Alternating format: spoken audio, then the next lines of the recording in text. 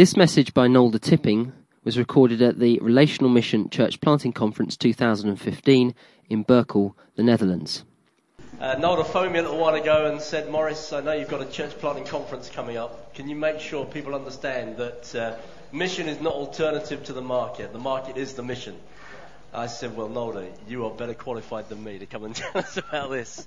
So she's a busy wife, she's a busy mum, she carries substantial responsibilities in the marketplace.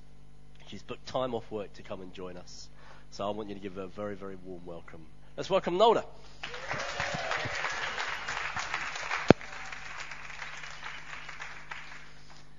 Thank you very much. You are most likely the most scary audience I've ever stood in front. Especially this morning when I realized there was a whole army of prophets here. I thought, oh no, they will see straight through me. So I would like a moment of prayer because I do need it. And I think we all need it because I hope the Holy Spirit is really going to inspire you to look at work in a different way, whether it's paid or unpaid, whether it is raising kids or it is actually working with large sums of money. To God, it really is not of any significance. And also your social status is not what matters. It is how you do it. So let's pray. Lord, thank you that you give me this opportunity to stand in front of these beautiful people and to preach about you in the workplace, about your plan with us, about your kingdom. Lord, I pray that you use me to bring this message into people's hearts. But more of all, I pray that everybody here is going to be equipped in the workplaces, in wherever people interact with other people, that they will be a light, that they will shine, that people will wonder what is going on here and become hungry for you. Yeah, we pray for your Holy Spirit in this meeting, in this lecture or talk. We ask this in Jesus' name. Amen. Okay, so since I'm not in the apostolic team and I'm not a regular at this type of conference, I thought let's give a little bit of introduction. Also, it might help you to see where I'm coming from. There's some people who've just been at Lead. For you, this is maybe slightly boring because I gave a similar introduction. So if you want to get out your phone and start twittering or so, that is fine. You have my blessing. Yeah, we can do the next one. Yeah, the light's not great. But anyway, I work in the offshore business. I work for an oil and gas company. After the recording is off, I'll tell you which one. But I'm not going to say it now because the company deliberately doesn't want to connect itself to one religion. So that's the reason why. In Lead, everybody asks me, so why are you being so secret? That's just it. It just makes life easier for me and for the company. That's the next one. Yeah, this is our family. Very sweet family. We indeed have 3 beautiful kids. My husband is there. He's a Brit from Yorkshire. Yay! I know now some of the British traditions. Some are really strange to me, but we get used to it. He also thinks things like frikandellen and kroketten, the Dutch traditions, are absolutely awful. So we enjoy the cultural differences. Our kids are great fun, very lively, and we're very blessed that they already have a great faith. And they keep us sharp also with regards to faith. Maybe a conference for, in the future, apologetics for kids. We're now getting really into it. But that is maybe for a coffee break. Yeah, the light is really bad, but maybe that just means... Oh, yeah. So look at the if you really want to see the slides, you have to just move a bit. We're also leaders of a missional community, which is like a life group, some people call it, or gospel group anyway. It's a subgroup within the church. And we're really trying to make the part missional more than just a label. So we are having lots of barbecues, and we're blessed with a refugee camp about 1 kilometer away, or half a kilometer. Jonathan and I really love being with people from all types of nationalities. And since we are living in a very small village, which is quite homogeneously white, was, I have to say, middle class. God blessed us with an AZC, a refugee camp, with about 450 refugees from Eritrea and Syria. And since they are now our neighbors, we think that is our new challenge, to reach out to these people. So I'm not going to dwell on this topic very long, but I just want to say I think God has blessed Jonathan and me with the ability to be able to organize a large group of people with relatively little effort. And so I would encourage you, if you know where your giftings are, also use them outside of your work and outside of the church for things like, indeed, getting a network together to help refugees or whatever. I mean, don't limit the way you use your gifts to just church and work. So I just want to say the example. We've started a month ago a network for people in the neighborhood who want to do something with refugees, to link them to the people in the camp who want to have just some friends of the neighborhood, or who want somebody to teach them a little bit of Dutch, or help them when they move out and they need to put laminate for the first time in their life. Imagine when you're from Eritrea and they ask you to put laminate, and so that, yeah, they get a bit of help. In addition, what are normal prices if you need to buy your first fridge ever? Where is a second-hand shop? So those type of things. And we're seeing amazing growth there. We're seeing that lots of people from all types of churches are getting involved, and that lots of also Muslims in the camp are getting really interested. Like, why are you guys doing this? So I really would like to encourage you, especially in the current climate, to reach out there too, or to use your gifts in any area with helping the poor. I'm speaking especially to the ones who have the gift of strategies and organization and those type of things. Challenge yourself, and God, I'm sure God will bless it if you pray for it. Next one. So yeah, this is kind of my work. So I love big offshore structures, boats, big machinery. I know I'm not very feminine in that sense. I work in an environment where there's a lot of money going around, a lot of power play.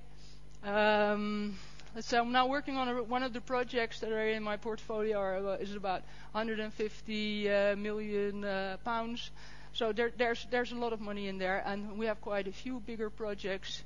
I've got a team of 8 people reporting to me, and we're responsible for projects in the North Sea from the very beginning till the moment it goes to the contractor who makes the work packages and actually starts building. So we don't do the execution, not the actual building. But why am I saying that? Because I'm actually, in a way, not really a church pioneer, but I'm a pioneer in the office. Because part of my work is to initiate new projects, start new strategies, ways of also reducing cost. Most people will know that the oil price is very low, so we need to find new ways of working. I'm working in an environment with high stress levels because, especially in the current climate, we need to reduce everywhere the costs and become more efficient. And I really see this as a great opportunity to be a light and be a witness, because when you work in an environment like that, people spiral either down, which is the most likely way, or up. So I think as a Christian, it is the ideal opportunity to be a witness, because people are dying for a reason to live, for something that's just more than the everyday life, more than the treadmill you sometimes feel you're part of. Yeah, we can do the next one. Just to give you an idea of the magnitude, so all these platforms, wherever there's a project, my team is responsible for kicking it off, coming up with the business case. And the emotions can really rise. There's in this industry can be quite a bit of backstabbing, trying to get up the ladder through kicking other people down, and you get plentiful ethical questions, like if somebody really sends nasty emails into the company and you're kind of accused of something you haven't done, do you send an email back, or what do you do? So, but I'm starting to see now, this is actually a great opportunity to indeed be that witness that I always want to be. So now when I see those emails, or when somebody says something extremely nasty, before I blow up, which I used to do, I now think, can I use this as an opportunity? And I'm absolutely sure I'm not the only one that encounters these situations. And I also believe if it is possible to be a witness in the oil and gas industry, it must be possible in whichever job there is. Next one, please. Oh yeah, I've not read out the text. I'm slightly dyslexic. I don't like reading out in public, and I do believe most people are able to read.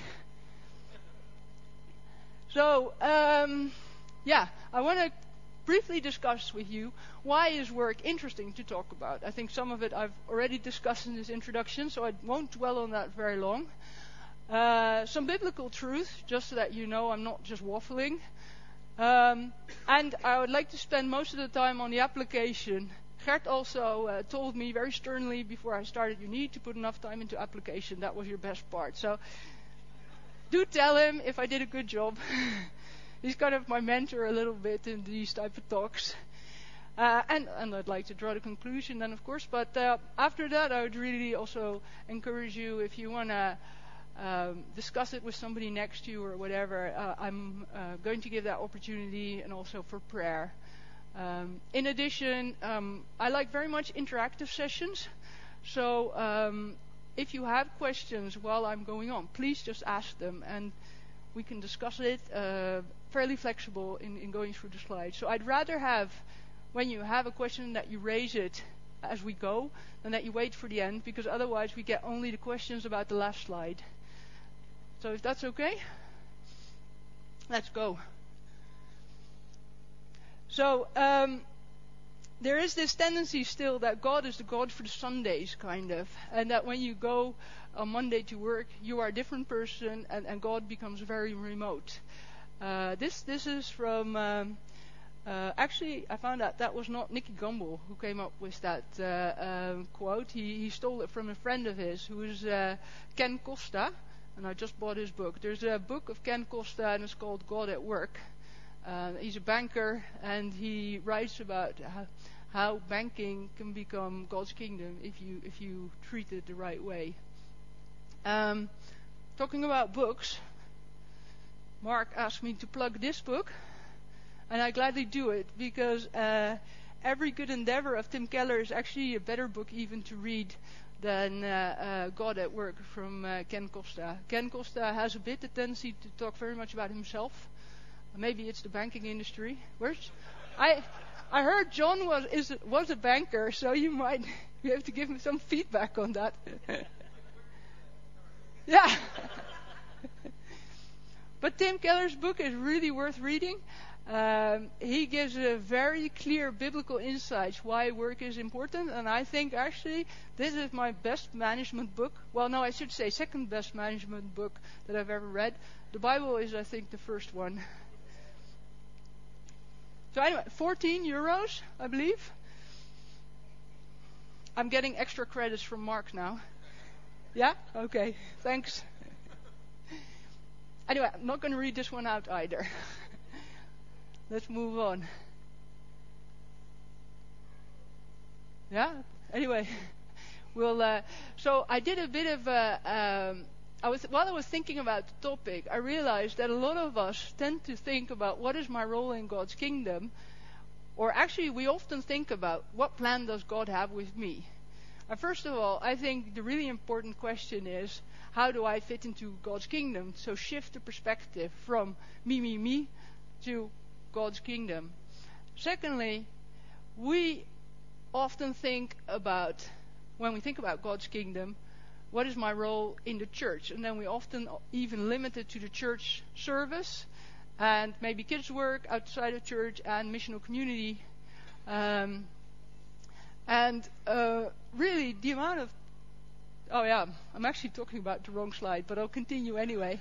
The amount of time we spend in the church service is rather small. What really matters is what do you do with your whole life. So I've heard that there's quite a few wives and partners of and women who work to enable their spouse to be part-time or full-time church planter. I don't know, does this resonate with anybody, or did Morris just give me flawed information? I think what is very important is when you're indeed as a couple in that situation, that when you are indeed the person who provides the money, it doesn't mean that you're just doing that to give an opportunity for church planting. The workplace, whatever work you do, is part of the church planting. And the environment is so ready for a real message, for something higher than we are ourselves, that just give it a try and it'll be quite easy. So don't go to work thinking, I'm just making some money for the church. Actually use it as an opportunity. On the other hand, I come a little bit from this environment where you had to use your gifts, and there was so much pressure on using your gifts that it became the ultimate thing. If we overdo it, and we're constantly worried whether we have used our gifts to the maximum and whether we have made enough money to show how we've used our gift, then we push God out, and that is not it too. That is not the ultimate either. So I've discussed this with a few people, and then the question always is, how do you find the balance in here? What is the balance? So I think thinking about the balance is ultimately wrong. It's not that you should sit somewhere in the middle. You have to have a totally different perspective, reality. You have to see work as part of God's kingdom and not a balancing act. It is the extra dimension that you need to look for. So we're not talking about a one-dimensional or a two-dimensional. We're talking about a 3 or 4-dimensional way. You have to see work with God and being part of His kingdom. Yeah, next one. I think, this one. So there's also been traditionally in the church this idea of you have church and you have work. And that too, I think, we need to combine. The Anglican church is very much geared towards you have the church with the Queen as the head of the Church of England, who tries to kind of govern over the country or kind of shape the secular society and create it into something that is relatively decent. That too is not, I think, how God intends it. We are asked to be part in this world, but not of this world. And that is the next one. We can just skip through this. And so I think that kind of gives, from a biblical perspective, or from a kingdom perspective, why we should treat our work with respect and see it as an opportunity to share who God is. But then what is also interesting is that there's so much need in the workplace for Christians. When I look around in my office, there's so many people that when you talk to them, they either have had a burnout recently, or they seem to be really heading towards burnout. I've had various people that I talk to. When you really get into discussions, you find out they've been suicidal even at times. And these seem very normal people, but it's only surface often. There's, and that's the next slide. So these are some Dutch statistics, because I did a little bit of research. So at least 1 in 4 has burnout symptoms. And apparently in care and in like the police services, that's even higher. But they also, this is just research, found out that, for instance, when you're on your own or you're a single parent, it's even worse. It's even easier to get a burnout. But that when you have, when your colleagues are really paying attention and talking to you, and you have this social network around you, your chances of burnout are a lot lower. So when I saw this, I thought this has to really motivate us to really reach out to people in need even more in the workplace, because we should be the one at the front line helping out people who are struggling. And you find out that people are so grateful even when you're just ready to have a cup of coffee with them and intentionally ask how they're doing, not just, how are you, but not listen to the answer. We live in a society where we're kind of trained to not intrude personal space. So we think, I see this person struggling, or this person is kind of gearing towards total destruction, but it's his personal choice. He is an adult. And in reality, what this person is doing, he or she is running towards a minefield, or towards the cliff. Or as Angela said, we are in a war, and this person is indeed running into the enemy. So I think my plea is, don't just stick with what is the norm, or what is socially accepted. Sometimes you really need to sit down with somebody and say, look, I know it is none of my business, but I clearly see you're struggling. Do you want to have a talk about it? I want to give an anecdote. My son, he's 8 years old, and he saw me pack my stuff for work, and he said, so where are you going to work? I said, yeah, I am, of course, every day. Oh, okay. Are you going to be talking about God at work? Well, I was thinking, I doubt I have any opportunities. And he said, well, you should, Mom, because if nobody speaks to them about God and you don't do it, they might go to hell. And that sounds quite severe. But it did get me to think. I thought, you and I may be the only person they're going to meet who is a Christian, If you don't take that opportunity, you don't know if there's somebody else who's going to do it. In the workplace, there are quite few Christians, so it means that when you are there as a Christian, you have a huge responsibility.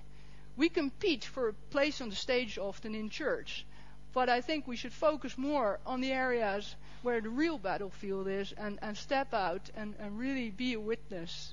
And that doesn't always mean that you need to stand up and wave your Bible around. That means, I think, first of all, show that you care. Show that you are ready to make some decisions which are career limiting, to give the other person a chance to be able to protect instead of only think about yourself.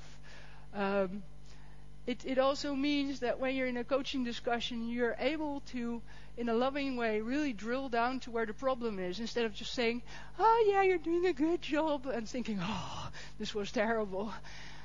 It requires courage and honesty, but you have to do it from God's love. And even when you don't say, oh, I'm a Christian and I'm born again, people will come and ask you, why are you different? Why are you doing this?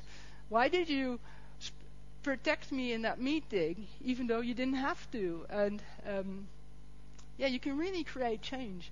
Well, I mean, you or I are not the ones, of course. God can use us to create change which is bigger than we can imagine. Yeah, next one, please. So, while I was studying this, what I really like is why I'm so passionate about this is not just because it's me, but we are created in God's image, and God loved work. He worked even before the fall. He is the ultimate gardener in a way. He loved to create, and He's created human beings to work too. So work is not something that popped up after the fall and is bad in itself. We could possibly in heaven still be working, but it certainly will be a work that doesn't actually become a burden. So, we can, I would say, read through the whole of Genesis 1-3, and you will find enough evidence that we are created to work. Work gives us dignity, and God created work in a beautiful way. But with the fall, work became broken too, together with the whole of creation. But with redemption, work too will be redeemed, and the way we see that. I like this one too because my father is always at work till this day, and I too am working. So what we're doing is we're imaging God. It is not just to make money. The money bit is actually, we need some money, and it's also nice to bless people with money. And the status is also not why we're doing it. We're doing it for God, essentially. Work is worship.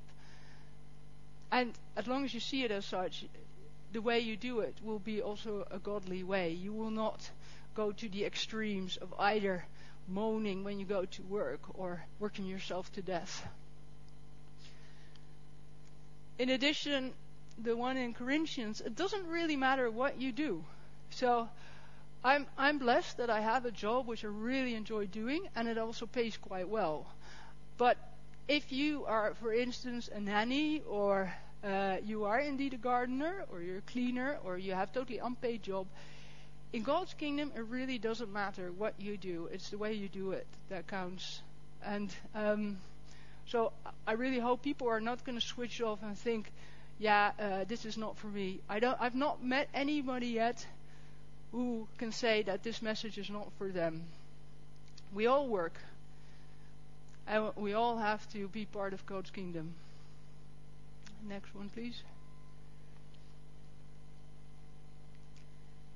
Yeah, and has anybody watched The Chariots of Fire?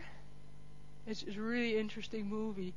There's this Eric Liddell guy who, and there's this man, I always think of him as Sherlock Holmes, the other runner. And the one is just doing it for himself, and Eric Liddell is doing it for God. And he, it's just beautiful that he says, I run because God has made me to run. When I run, I glorify God. And that's also how I see work. In my personal work, it is something, because I am creating in a way, and I'm helping people to grow, and I'm changing the culture. It is what God intended me to do, and by doing so, I glorify God. But it could also indeed be, as it says at the bottom, peeling a spud to perfection. Or we have 3 young kids, and we've had, I think, mountains of nappies in total. Changing a nappy, it can also be to God's glory. It doesn't always have to be glamorous to be to God's glory.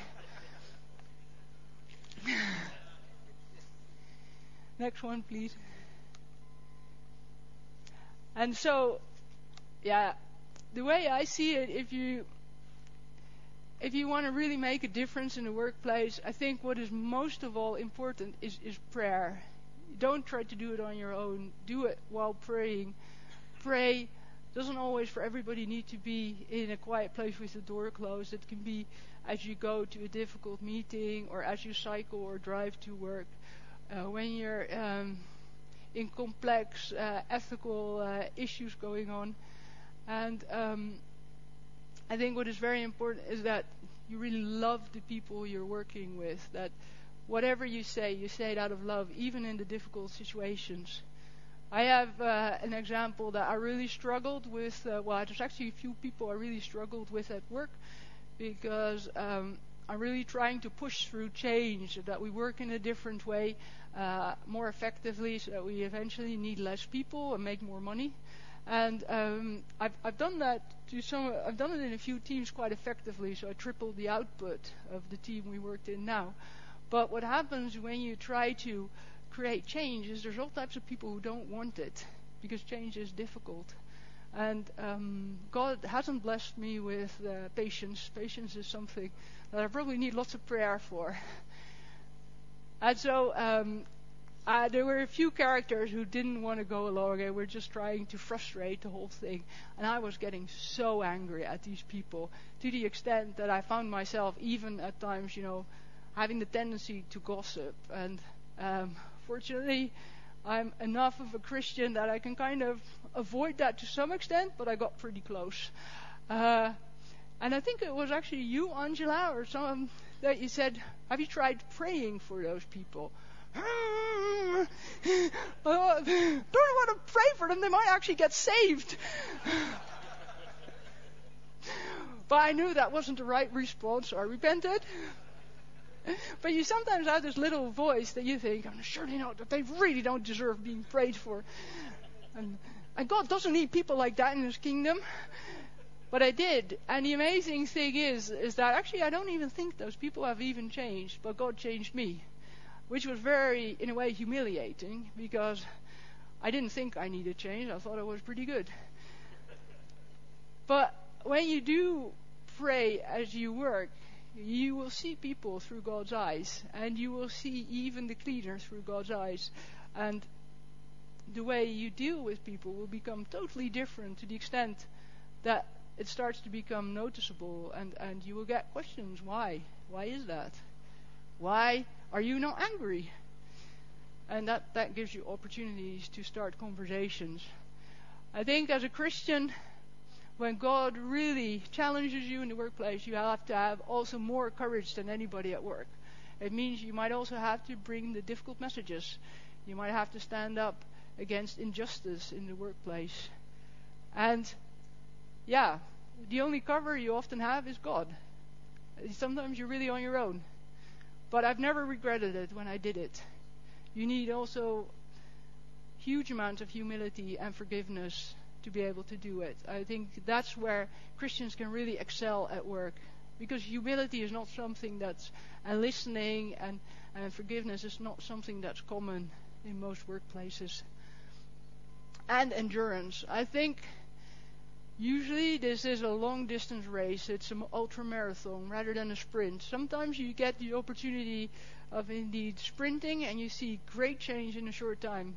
But most of all, it's just persevering, going on. And I think Steph called it hacking away. I can resonate with that. It is often just hacking away endlessly. But if you pray with God and you know you're doing the right thing, He gives you strength to get there. And amazing things can happen. Next one. Oh yes, that's the application bit. Well, let me start with that now. So there's actually, I want to discuss a few things with application. First of all, I see the main Christian principles are based on the Bible. So the difference between the secular world and the Bible is not as large as you think. And it can give you opportunities to actually enter into people's lives and explain from a business point of view why it's a good idea to maybe think about what you believe. One of the things, I discussed this in Lead, that I find quite interesting, is this guy, I think he's an American guy, he's quite well paid, and he has this fantastic theory, which people watch his his TED Talks all over the world, and he's really famous. He's called Simon Sinek, and he comes up with this theory. He calls it the golden circles, and he says he's invented it. Here we have the what, the how, and the why. So what he comes up with is that a lot of companies know only the what, so they know they make, for instance, phones or computers, but they don't know how they do it. What is the way? What is their plan? What is their strategy? They certainly don't know why. So he uses Apple as an example of a company that understands the why. They want to be innovative, challenge the status quo. They do it through creating beautiful products. And by the way, they create phones. So what he does is he draws the analogy to, if you want to be effective as a leader, you have to understand your why. The funny thing is, this guy uses Martin Luther King as a great leader, but doesn't understand still why Martin Luther King attracted so many people to his speeches of I have a dream. And I was thinking, first of all, this is not his idea. God in his Bible is all about the why. We as a Christian have more knowledge of the why than anybody at your work. This guy Simon Sinek comes to the conclusion it's good to have a why, but he has no idea what the why should be. He just says it's a good idea if you think about it. But he can't help people. You just notice with the talk, he can't help people to actually reach that why. And to some extent, I saw that. And one, I felt sorry for the guy, although he still makes a lot of money. Two, I realized we have so much to give. I mean, this man, people come and listen to this man who can only say that you need to have a why. We actually know what this why is. Why are we not out there giving TED Talks and telling people the real message? And okay, not everybody is gifted to do a TED Talk. I personally wouldn't like to do one. But when we have the opportunity, we've got to discuss also in the workplace what our personal why is. I had a session with my team and we did discuss this, and I used it as a starting point to explain, well, my why is because I'm a Christian and I feel the reason why I'm here at work is to create like God created, and to be able to help other people to grow further like yourselves, and to grow new next good leaders who may even get further than I get. And it was so. And I said to these people, I said, okay, I know I'm not going to ask you to become a Christian overnight. Yeah, I would like it, but can you please start thinking about what is this for you before you're in your midlife crisis? And the interesting part was, you think you have no entry in the workplace to talk about your faith. It is not difficult, really isn't. People were so grateful for the talk or this discussion, and not everybody, of course, shared the same faith, but people really started to think about it. And we had a very interesting lunch conversation with the whole team about what is the reason for life. And out of that, they actually came to me afterwards to say, this is really good. I really enjoyed that. And that really helps me just to kind of think things through. A young guy in my team has set up the next lunch informal meeting where he's going to talk about what his reason is for life. And I think, so sometimes it is, well, I should take a step back. I've for 10 to 12 years always been looking for the open doors that God would provide. And I've recently discovered God doesn't always give open doors. He sometimes does it. He sometimes does give you open doors. But for most of us, because we're not created as robots, God gives you a door, puts a doorknob onto it, and actually asks you to grab it, do something, open the door, and push. But he makes sure it's unlocked. But for me, this was a revelation that I realized, and I should have realized this 10 years ago. So that's why I'm talking to you. I hope it doesn't take you 10 years. I realized all I need to do is grab that door handle, turn it, and open it. It is not difficult, really isn't. And when you see that it works with one door, all of a sudden you see all these doors around, which must have been there before, but I just didn't see it. So when you say, nice for you, Nolda, but I don't get those opportunities, I would say pray, and you will get the opportunities. And they are actually been there all along, but you will see them. Another one which is interesting is that we are judged against our leadership attributes, it's called. This is a new thing, and it's very important. The first one is authenticity. The second one is collaboration. Then there's one that's called growth and performance. This one, people struggle with a lot. That one, collaboration, working together with people, also difficult. Growth means introducing new ways of working, new technology, a little bit less. And performance, that is just, the bottom line, making money. And the authenticity part, when you read through the description, what it says is have a reason why you're doing what you're doing. Have something higher than yourself that can motivate people. Being able to inspire yet stay curious. And every time I get assessed against it through other people, they can give you feedback on that. I always score extremely high on that. And they say, well, what is your secret? I think, well, it's no secret. Plus, it's not actually me. All you're seeing is a bit of God shine through what I do. All it takes is for you to get to know God, and you will be a lot more authentic than I am. And I'm just saying this just to let you know, people are yearning for a reason to live. There are ample opportunities to enter into somebody's lives and get the connection. I think another way to really get breakthrough which is a very important one, is in the one-to-one talks. So when you're either in a coaching session, mentoring session, or you have somebody in your team who needs a bit of help or whatever, or you just take somebody out for a lunch. I have an interesting anecdote. There's a Chinese girl who just joined our department, and she wanted a half-hour talk with me to just introduce herself. I thought, yeah, fine. 10 minutes into the talk, she kind of asked me, we weren't talking about work at all, she kind of asked me if we could coach them in their marriage. oh, wait, I'm not quite ready for this.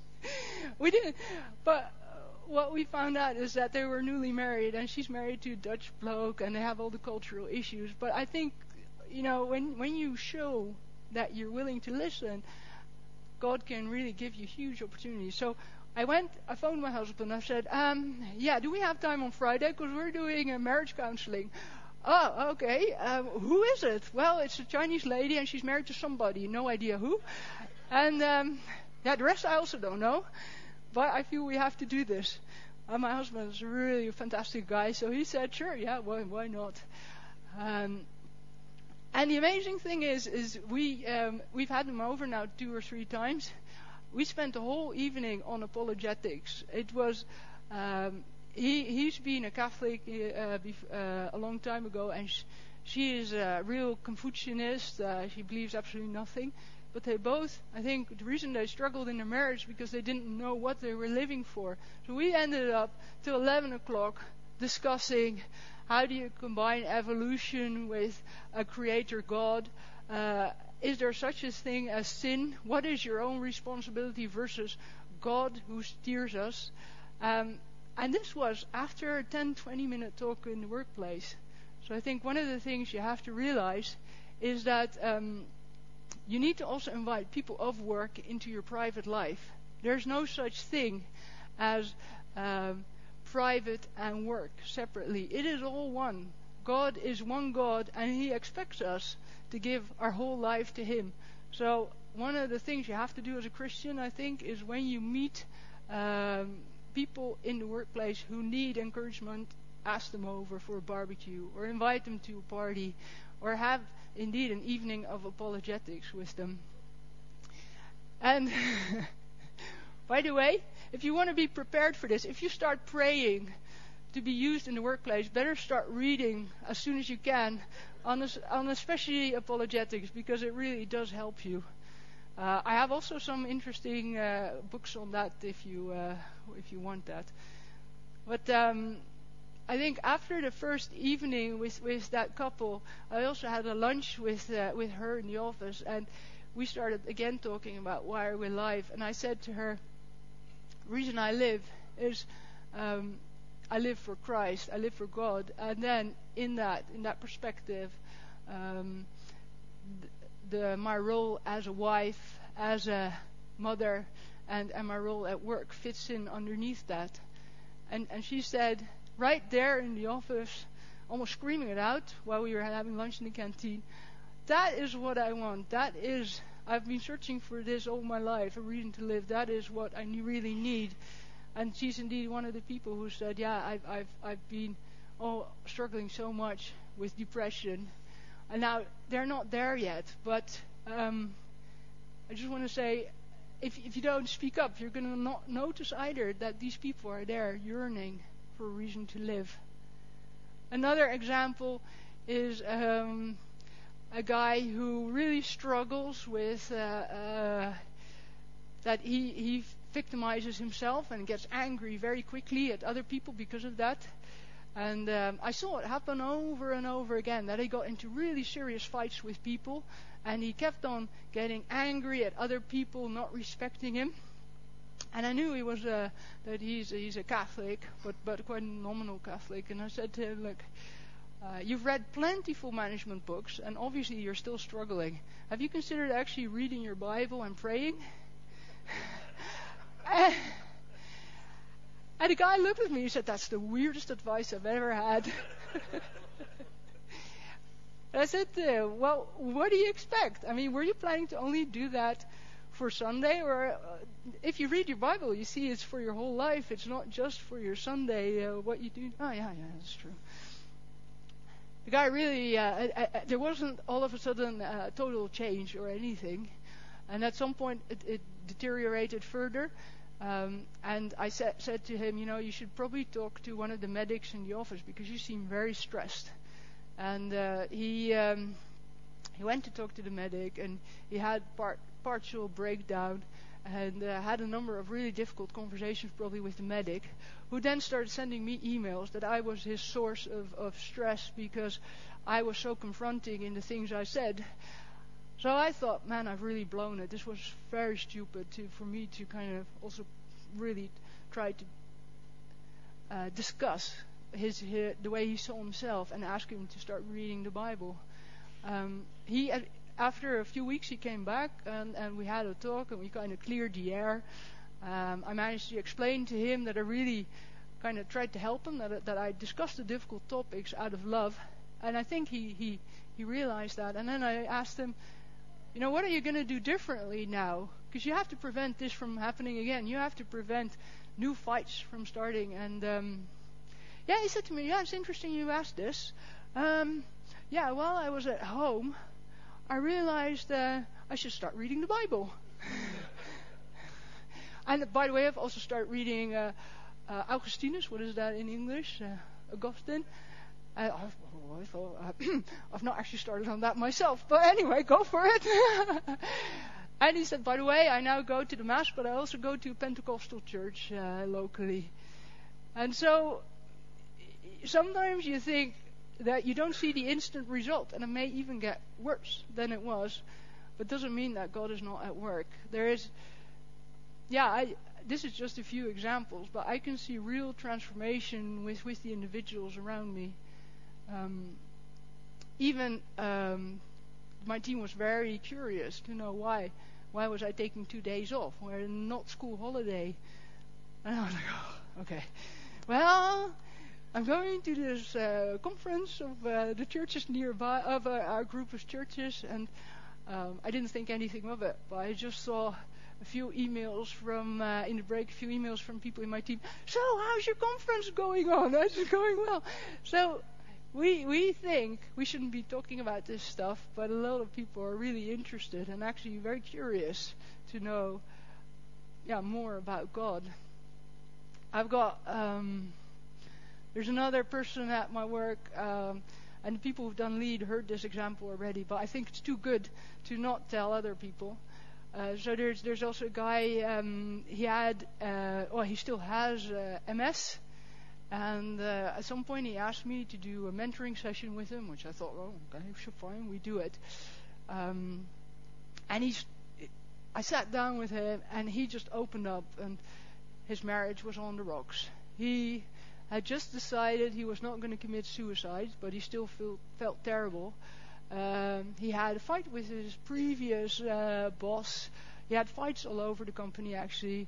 He was really considering running away from the family, etc. His health was deteriorating.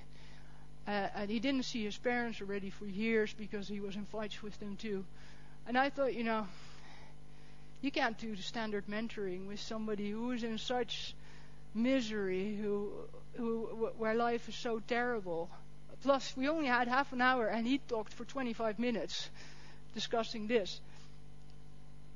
I thought, either I can just run out of here and hope he never comes back, or I've got to do something. The day before, I prayed that God would really use me at work, so I guess it was my own fault too. So I thought, okay, let's do it. So I said, well, I don't have any solution for you, obviously, because you've already seen the psychologist, you've already seen the neurologist, they've all given up on you. All I can say is the only light at the end of the tunnel can be God, and I can discuss that with you because I'm a believer, but I have nothing else to offer you. And to my great surprise, he said, yeah, that's quite interesting, because I've not told you, but a month ago or so, I had to have a scan of my brain because it's been damaged through the MS. And I don't really know the God you're talking about, but I had the idea when I was lying there in this capsule thing that I had to pray. So I prayed for my family, and while I was being scanned, they saw it was something like 11 places light up in his brain, reduced to 2 during the scan, and the specialist just had no idea what went on. They just said freak thing. Sometimes this happens. But it didn't mean he'd become a Christian. He'd become a Christian straight away. But I think God then decided, okay, I've given this guy quite a bit of healing. Next step is that he needs to find a Christian, and that was me. So it was God who took the first step, and I was just part of his plan. So over time, we had a few more sessions. We had about 1 or 2 a month, and they were always half an hour, so not very much longer than that. And I put on his phone Nicky Gumbel's Bible in 1 Year, not thinking anything of it. But he actually started to read it every day, and then apping me certain parts, and then praying. And at some point we were in the discussion, and I realized this guy actually really believes. He actually has, in a way, still a baby faith, but the essentials are there. He doesn't really dare to go to church yet. That's the next step. But yeah, he's really become a Christian, and now he's learning that because he's now Christian, he needs to transform his way that he is in the family, that he needs to give more instead of just taking. He needs to start thinking about his family rather than just thinking about himself. And I really pray he does find a community of Christians around him to help him grow. But I don't understand, he's also experienced through the year that we've been talking, also physical healing, not complete, but yeah, actually his symptoms of MS are getting better instead of worse. So I just want to explain to you, people like this are not just only at my work. They are around anybody who interacts. And there's so many people dying for a reason to live, and there's so many people with marriages on the cliffs or near burnouts that the harvest is great, but the workers are few. So I really think we need to step out in that space where there are very few and really make the difference. The other part I wanted to discuss is that don't think that you're on your own. You can really create a change with regards to the work culture. So even though there's a few Christians in my team, but mostly not, but still my team is now, because I'm able to be a role model as a supervisor, they are starting to act like Christians. And so they're actually starting to take care of each other, and they're starting to not get into arguments with, for instance, the party that receives the work after us, but they work with that party. And I've got people from other departments come and say, look, there's something really odd happening to your team and we don't understand it. So what's your formula? And those are great openings to kind of talk about, it is my faith in God. There was a workshop about stress management, and somebody asked me if I could do a talk on what is my stress management. And I thought, I can easily do that, and I will always end up with that. Indeed, it is God. Because I am actually quite stress resilient, and it is because, I think it really is because I trust in God. But I thought, let's not do that, because a lot of people know I'm a Christian. And I have a very good friend of mine at work. She's a Russian lady. She became a Christian through just picking up a New Testament. But she's a very private Christian, so she doesn't go to church, and she doesn't really speak about it. But I said to this girl, ask her to give a story about stress management. And I didn't pre-discuss it with the Russian lady, but I did pray. And I was sitting there, and it was a big group like this, and she gave her talk. And she started the normal thing, like, don't get into the victim role, blah, blah, blah. Never think it's the other person's fault. Look at yourself.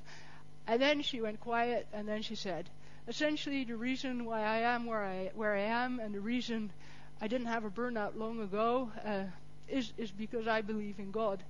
And nobody expected it of her, and it was dead quiet.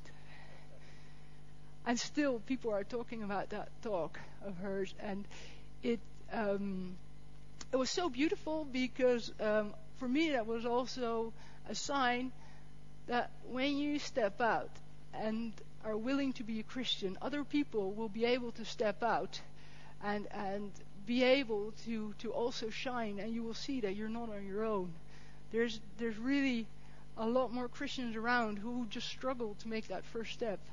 And this was by her saying this, then the next person over lunch said, you know what?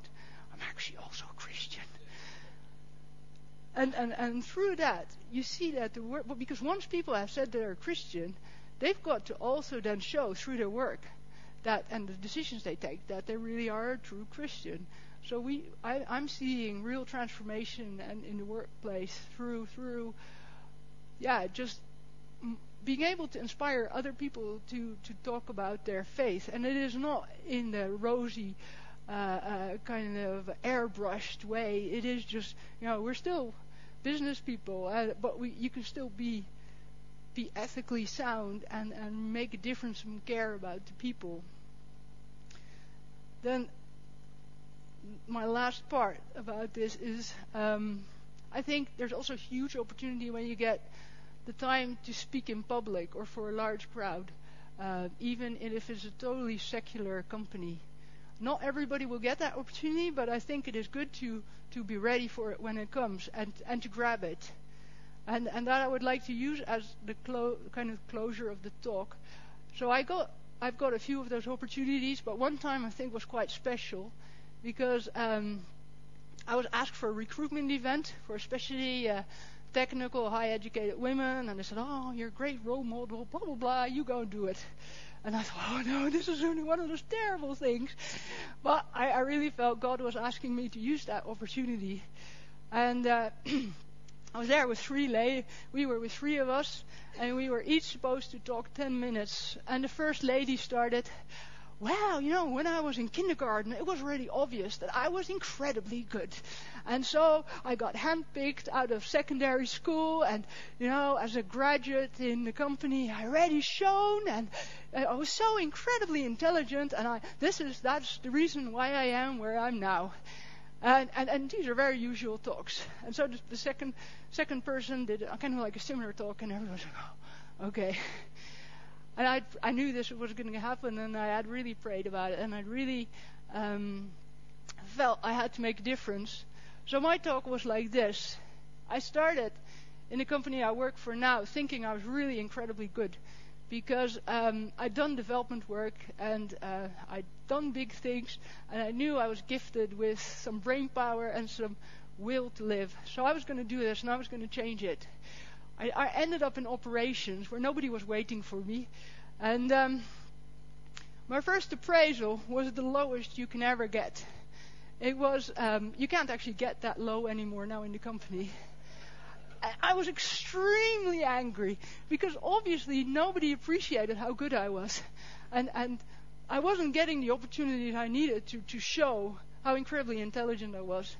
And this, of course, goes together with also deep insecurity. After some years of struggling through and gritting my teeth and being angry, my husband and I, we ended up in Nigeria. We got the opportunity to work there, and I really felt, I'm going to show these Nigerians that really make a difference there and do something meaningful. And I very quickly realized a lot of these people were so much better than me. And some of my best friends are still Nigerian. And it was a deeply humiliating experience because I didn't actually achieve anything in a year, anything meaningful. I created simulation models that I don't think anybody's ever used afterwards for a year long. But what I experienced was, that the reason I'm working is not for myself. And it was actually a friend of mine. We had to be evacuated because a car bomb went off, and the company asked all the expats to leave the country. And I was deeply frustrated because I thought I've not achieved anything. I was really going to make a difference, and I haven't. And my Nigerian friend said, "Have you ever thought about that the reason you are here is maybe not for yourself? Maybe you are here for instance, because you gave me the opportunity to get to know you, and you've that's the food probably. Shouldn't forget the food." And through that, she actually helped me to kind of start to get a perspective shift. Yeah. So over time, I learned that the reason that I am where I am is not for myself. It is what I can do for other people. And through actually focusing more on the other people, I have actually been able to grow faster through my career than I've ever done. And so my message was, if you're a leader, focus on how you can train other leaders rather than focus on how you can move up as quickly as possible. And actually, in a way, I was giving the talk of the prodigal son, and I was being both sons at the same time. And so people, it went totally quiet after I'd given the talk. And then everybody started, and I got a standing ovation. And after the session was finished, they all jumped on me and said that this was the best management talk ever. That was not a management talk. But if God can use can kind of bring the prodigal son to the workplace. Or in my case, I was the prodigal daughter, and use somebody like me, who has for years been arrogant and insecure and not really listening to God. And yeah, if God can use me, He can use anybody in this room, really. And I'm deeply grateful to my friend, who is now actually, she's also in New Frontiers, the friend in Nigeria, in the church in The Hague, that she was one of the people who kind of brought it home to me that my perspective was flawed. So I think also we should help each other in this journey to coach each other and to also take away idols out of each other's life. And especially when you're dealing with a lot of money and stress, it's very easy to slip back into this idea that we have to do it ourselves or we have to get a huge career or whatever. I think we really need to help each other to keep the focus on God rather than on ourselves or the money or whatever. So I am very grateful to this friend, but I also want to be that person to other people. And yeah, I really pray that every one of us will go to work, if it is indeed work for the church or voluntary work or work as a banker or in the oil and gas industry, really doesn't matter. I really would like to see every one of us take up the challenge, do it with God, and push some doors, open some doors, and see what happens. I would like to say, if you do pray, like I did, that God would use me, you better hold on tight, because often He does give you a roller coaster ride, but it is all worth it. Yeah.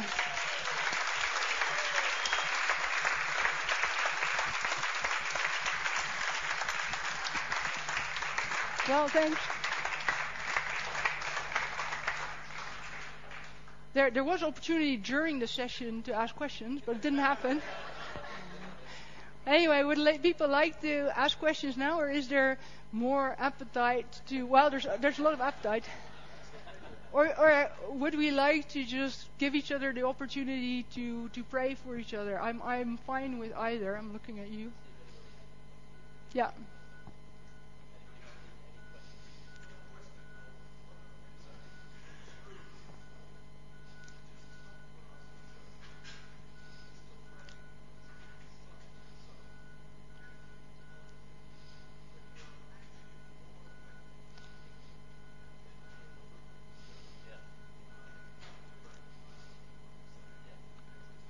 Mm-hmm.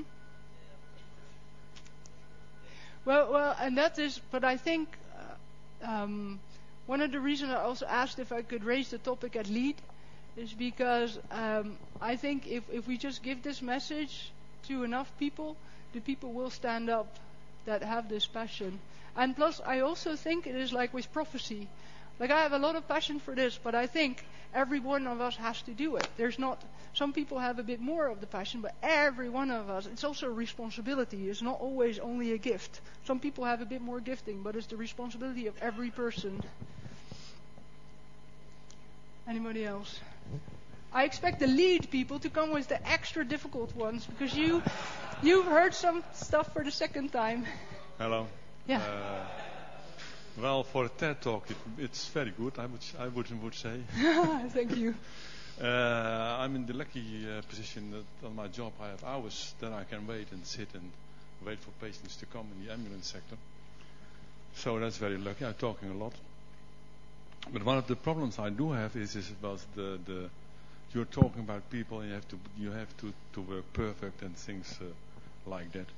Especially the reformed legalistic brethren, I would say, they are working so hard. I think because of their faith, and they want to be perfect, and they have, in the end of the day, they have a burnout. Yeah. How can we? What would you say? What we can do as a church to stop that, to prevent that? Yeah, I think what has been very important for me is to understand God's kingdom. Okay. So I think what helped for me was to understand that work should also not become the ultimate goal. It is part of God's kingdom. So I think when try to discuss those things with somebody, I would start at making people understand God's kingdom. I'm a great fan of Tom Wright, and not everybody's. He's quite. His writing is not super easy, but he also has done some excellent lectures at Fuller Seminary and some YouTube kind of shorter talks. And for me, when I started to understand, it's not about getting that balance right or developing my gifts to the ultimate. It is not about me, in fact, at all. It is about where I fit in God's kingdom. And so I think when you're talking to these type of people, I think when they understand, it's not about them. It is about God's kingdom and how they fit in there. Then I think over time, the perspective will shift. And I would say, pray for them. It sounds like a very easy answer, but I've seen really changes things, and then you also get the openings to talk about it. Anybody else? Yeah. So you've mentioned a lot of examples about how to influence the workplace as a supervisor and into the team you lead, and how to change a culture, how to bring in a kingdom into that team. Yeah. Have you had any experience or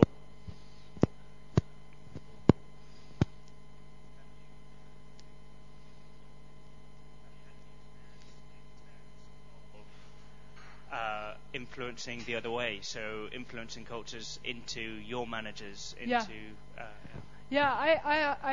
I've had that too, indeed, and that is where the part where you need to have courage, because when I've seen stuff that I didn't think was right, I have gone up to supervisors or people kind of either my direct supervisor or people higher in the organization, say we really have to address this. But I've always tried to do it in a relatively humble way, so not like, oh, I know everything, and by the way, I'd like to have another career step. But I think if you try to shape it such that you make it obvious that you really care about the people rather than yourself, you're not doing it for yourself, it is also possible to do that. So the examples are it's a little bit difficult to explain, but for instance, one of the things I see is that in our company, there's a lot of parties who are doing the same thing. And there's at the higher level in the asset, there's a lot of fights between the top leaders. And because they're not role modeling, the people below are not role modeling, and they're also fighting. So I saw this when I entered that asset, and I thought, I've got to speak up, because everybody at the lower levels was talking about it, but nobody did anything. So I did go to all three of those leaders that are in continuous fights. And that was not an easy thing. So I did go and I said, look, I know my position, and I know you're about 3 steps higher, but I'm relatively new, and I think it also would benefit you if we can discuss this. But I really feel that there's probably your unconscious behavior with the other 2 people creates a culture of clash and confrontation rather than working together. I have to say that the result wasn't extraordinary when I had those 3 talks. It wasn't as though everything all of a sudden changed, but it did see some small changes. And I felt for me that at least somebody had to be able to say that. But in those conversations, you really have to... What I do is I practice them and I pray them through. And always try to do it with humility, not like, I'm the guru, I know all this, and I would actually like to do your job, by the way. I think it's always have to try to stay away from that. But it is possible. It's very difficult indeed. I was drenched in sweat with all 3 of those talks when I came out. I'm still not sure whether I handled it well, because always in those conversations you seem to never find exactly the right words. But I felt, that at least they saw it was from the heart, and that I really wanted the organization to gel. And they did all 3 thank me for it. And I think I've also grown through having these conversations, but it is tough.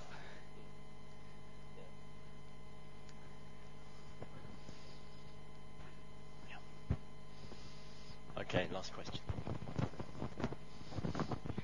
Perhaps a related question, and maybe slightly shifting off topic. in terms of the organization that one works for, you spoke about maybe seeing some kind of things you didn't agree with within the management. But it'd be interesting to hear your thoughts on the overall organization's aim, strategy, and I'm not asking particularly from an oil and gas perspective, but just generally, I think when you work, there's a level to which you've got to be committed to the organization, but there's also the fine line of how much can you do that. Yeah, I think if I look at my own organization where I work, I don't agree with everything that happens. But if I compare it to other companies, I think it's an ethically okay company. But since the company is a collection of people, of which I am part of it too, so I am also the company, I believe there's very few companies that will be good in every sense. And I also believe that we need Christians in every place of society. So instead of saying, it's going to be easier ethically to work for Christian companies, some NGO or so, I really felt called to work in a multinational to create change from inside, even though I don't agree with everything. But I think I keep on challenging myself, and Jonathan and my husband and I keep on discussing it, that when we really feel it's ethically wrong, I should be able to give up my job, which would mean a lot less salary, of course, but I always try to realize the job is not the ultimate thing. Because as soon as it becomes the ultimate thing, then what I'm saying here is totally rubbish. And then it's got to be God. So I think there's no black and white answer, because sometimes Christians are asked to work in companies which are not good because, don't do everything well, because they've got to create the change. And if they're not going to do it, who is going to do it? But then there's always a fine line when you become part of the problem. And you have to be ready to, indeed, while you're discussing it with God, know when you do really need to step out or when not. But I'm personally not a quitter, so I think it would take quite a lot of terrible misery and whatever for me to be willing to take that step. I always believe there's hope.